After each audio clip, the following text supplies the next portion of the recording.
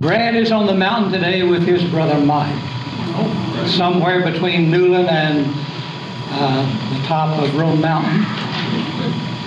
The cellular phone is a wonderful thing because last night he called to say we're settled down for the night. And what peace of mind that gives. But mark this. He had a 14th birthday on Friday. 14 is the age of when young people are supposed to turn away from the church and get interested in secular things. He said, "Dad, can I take the tape from last week's Sunday school for Mike and I to listen to this morning since we can't go to church?" You can talk about pride in one's son. That brings it out. Not achievement, but that kind of solid footing. Well, that having been said, incidentally, if at any time there is a lesson that you particularly want to hear again or some part of it, I'd be glad to share Carlene's tape with you. The flags are no longer at half-mast. They rise to the top of the pole. We have experienced many instances of the people coming together in great times of prayer, the times of memory, and these now will fade into the past. Those who are involved in show business came together last week to have a telethon to raise funds to meet some of the needs in New York. It was a high moment of people coming together for a great cause. But that will fade into the past. Repeatedly, we hear persons say, "It's time to put all this behind us. Now let's go back to normal." Normalcy is a luxury that we'll never experience again, at least for a long time. And how appropriate our lesson is today for the times that we're facing now. Throughout the month of September, we have been studying the miracles of Jesus. Last week, I talked about the miracles that we were experiencing, not studying out of the past, but miracles that were taking place in the moment. I had clarified at the beginning of our studies that there are two kinds of miracles that we normally talk about. That miracle that breaks natural law, that miracle that is so overwhelmingly that we can feel divine presence in it, though no natural laws are broken. And it is the latter kind of miracle which we talked about last week. I shared with you the miracle of love. Repeatedly, there are those who say, "Go home and hug your children. Go home and love your wife." These are times of an awareness of those things that are so deeply meaningful that we so often take for granted. Love for one another and how love was expressed. Strangers in the street coming through the crisis. That's a miracle of love. And we talked about the miracle of serving. Pointing out particularly those in New York City who walked into blazing infernos knowing that their lives may be lost, and many were, simply to bring out others. And the two who descended the steps of the tower, coming upon a woman in a wheelchair, knowing that time was important, took time to lift her from her chair and assist her down those many flights of stairs. These were evidences of love that normally were not seen. We talked about the miracles of unity, how Republicans and Democrats embraced one another on the Capitol steps, singing "God Bless America." And Muslim and Jew and Christian speakers coming together at the National Cathedral to pray for God's presence among His people.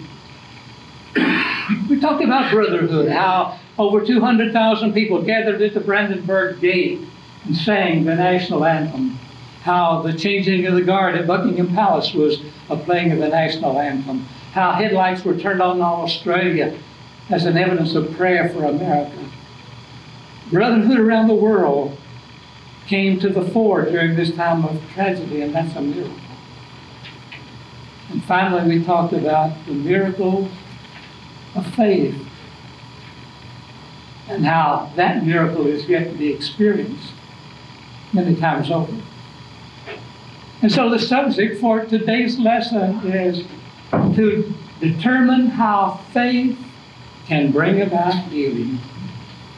We need healing, healing in our land, healing among the families who are still suffering personally from that great tragedy.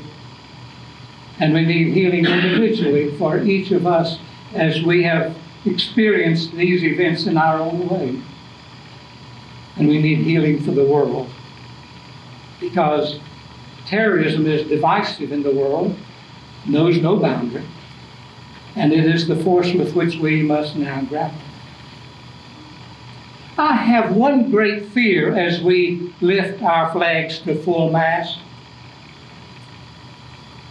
that we will forget, that we will blind ourselves to anything that does not lead us back to normalcy. There has been evil in the world since Cain took up a rock and slew his brother. There has been evil in the world from the beginning, but there has never been a time in all of the history of the world when evil has taken on a face, a person, individuality as it has today. There are persons who are willing to lay down their lives to destroy the well-being of innocent people. We can prevent it happening again, with a resolve that we will stand against evil in the world until evil is destroyed. And that's what the battle has been from the beginning.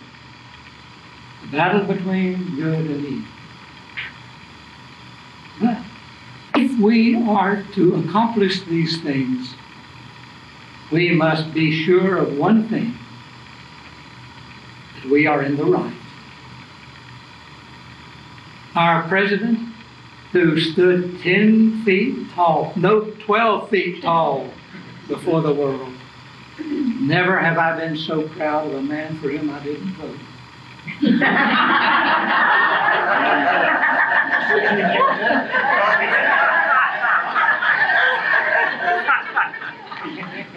We can all make mistakes. But he said, God is on our side. And so he is. Because it is a battle between good and evil. Not a battle between democracy and dictatorship. Not a battle between one nation and another, but a battle between good and evil. Are we in the right? Yes, because of the foundation on which our nation is built. We will find a miracle that comes through faith because of the roots that are a part of our nation. The roots that can be identified in the great documents of the founding of our nation, in the Declaration of Independence, in the Constitution of the United States, in the Mayflower Covenant, each one repeatedly stating that we are to be a land of freedom, liberty, built upon the principles of Almighty God. Read them. In the words of the great statesmen who formulated our nation, Thomas Jefferson and George Washington, Patrick Henry, Benjamin Franklin, the many who recognized that the heart of our effort was an attempt to build a nation on God. And so it has been. We have the right roots. They are sunk in the fertile soil of our commitment to Almighty God. One nation under God. In God we trust. It must ever be so. I have pained at reading the words of some of our religious leaders who said that God has taken away his protective arms around America. The goodness that is America far overwhelms any of the ills in America. As we read day by day in the past and will again in the future, how we have succored one another in times of great need and reached out to other nations. We have sent our armies to foreign lands to do nothing more than to protect the rights of others, getting nothing for ourselves. after World War II. The Marshall Plan that brought to life the nations that we had helped defeat. The airlift to Berlin to feed those who were imprisoned in an environment as a result of the war, whose names were the same as we spoke when we were fighting them with guns. That's America. We do not seek to take other lands for ourselves, but to extend to others in their willingness the greatness of our own. Our roots are planted deep and strong and sure. But the only way to examine the health of your roots is to see the fruitage that comes over time. Will this nation, so established, so strongly, so visibly in the beginning, continue upon that noble root and accomplish the things that were dreamed of in the beginning? Well, less than 100 years after its inception, we came to such a time of testing. A great war that divided the nation, that would determine whether we be one nation or a confederation of states.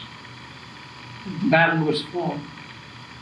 And at its lowest ebb, Abraham Lincoln stood on the battlefield of Gettysburg, not yet knowing which way the battle would turn, looking out upon blood-stained ground where Americans had bled.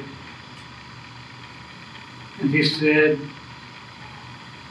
407 years ago, our fathers brought forth on this continent a new nation, conceived in liberty, and dedicated to the proposition that all men are created equal. Now we're engaged in a great civil war, testing whether that nation or any nation so conceived and so dedicated might long endure. And then he threw down the gauntlet. This nation, under God, will have a new birth of freedom. And this nation of the people, by the people and for the people, will never perish from the earth. We came out of the ashes of the Civil War, divided not only by region but by family, and became a greater nation still. And then the threat of World War II, when once again we were called upon to use the principles by which we live to overwhelm the forces of evil that was trying to take over the world. And Franklin Roosevelt wanting to guide the people of America in a way that was solid and clear, to let them know what we were fighting for, not just the lands of others, but to protect the four basic freedoms on which America was built. The freedom of speech, the freedom of religion, the freedom from want, the freedom from fear. These are the noble roots on which our nation is built. And it was certified these past days and weeks when Americans, despite all of their differences, came together. I have never heard in public life the name of God used more frequently, and a call for understanding and love between us and those with whom we differ. So, our roots are secure, our fruit is secure. Now we must firmly embed our faith in Almighty God, who is on our side, who can lead us through. Would that we could avoid any kind of warfare with dialogue. But reasonable men know we can. We said we could substitute our feelings for those who have so mistreated us with a sense of brotherhood and love. That's our ultimate goal. But until such goals are met, we must keep our anger alive. Is it unchristian to be angry?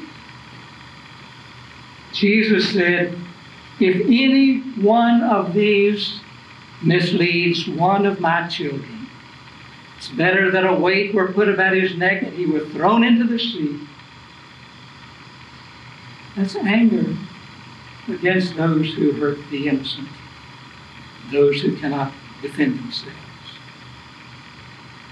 Jesus showed anger in the temple when they came in to desecrate the place where there was prejudice present all about. And he said, this is a house of prayer for all nations. And he angrily drove them out. Anger is a Christian expression against those who would violate the rights of those who cannot protect themselves. Our anger must not be against persons. Our anger must be against evil from someone who's been a dove all of his life and now sprouting wings. Because I fear for my children and my children's children and all of the people of America if we don't stop it now. So, with a renewed commitment to Almighty God, we can do it. The price, the greatest price of all, was paid by God to give us freedom and liberty and life. Scripture for our lesson today had to do with Jesus leaving Palestine and going over into Tyre and Sidon. He wanted to get away from the Pharisees and the others who were harassing him. He needed to have a time of peace and quiet. And so he went apart for a while into a Gentile country. And here is one of the most unpleasant stories in the Bible. Of all the things to study, I don't know why anybody picked this one out, because it portrays Jesus in a way that I do not believe that for 1 minute that the incident is true as it is recorded. A woman came to Jesus and said, I have a daughter, and she's possessed with a demon. I want you to heal her. The disciples hearing the conversation said, drive her away, get her away from here. Jesus didn't respond. And she begged again for him to heal her daughter. And Jesus said, why should I take that food before children and throw it before swine? And he turned away again. And said, but even dogs eat crumbs from the master's table. I wish that the writer had just turned his head and ignored that, because that does not reflect who Jesus is. I have read so many commentaries and trying to explain the behavior of Jesus. Not one of them came up with anything reasonable.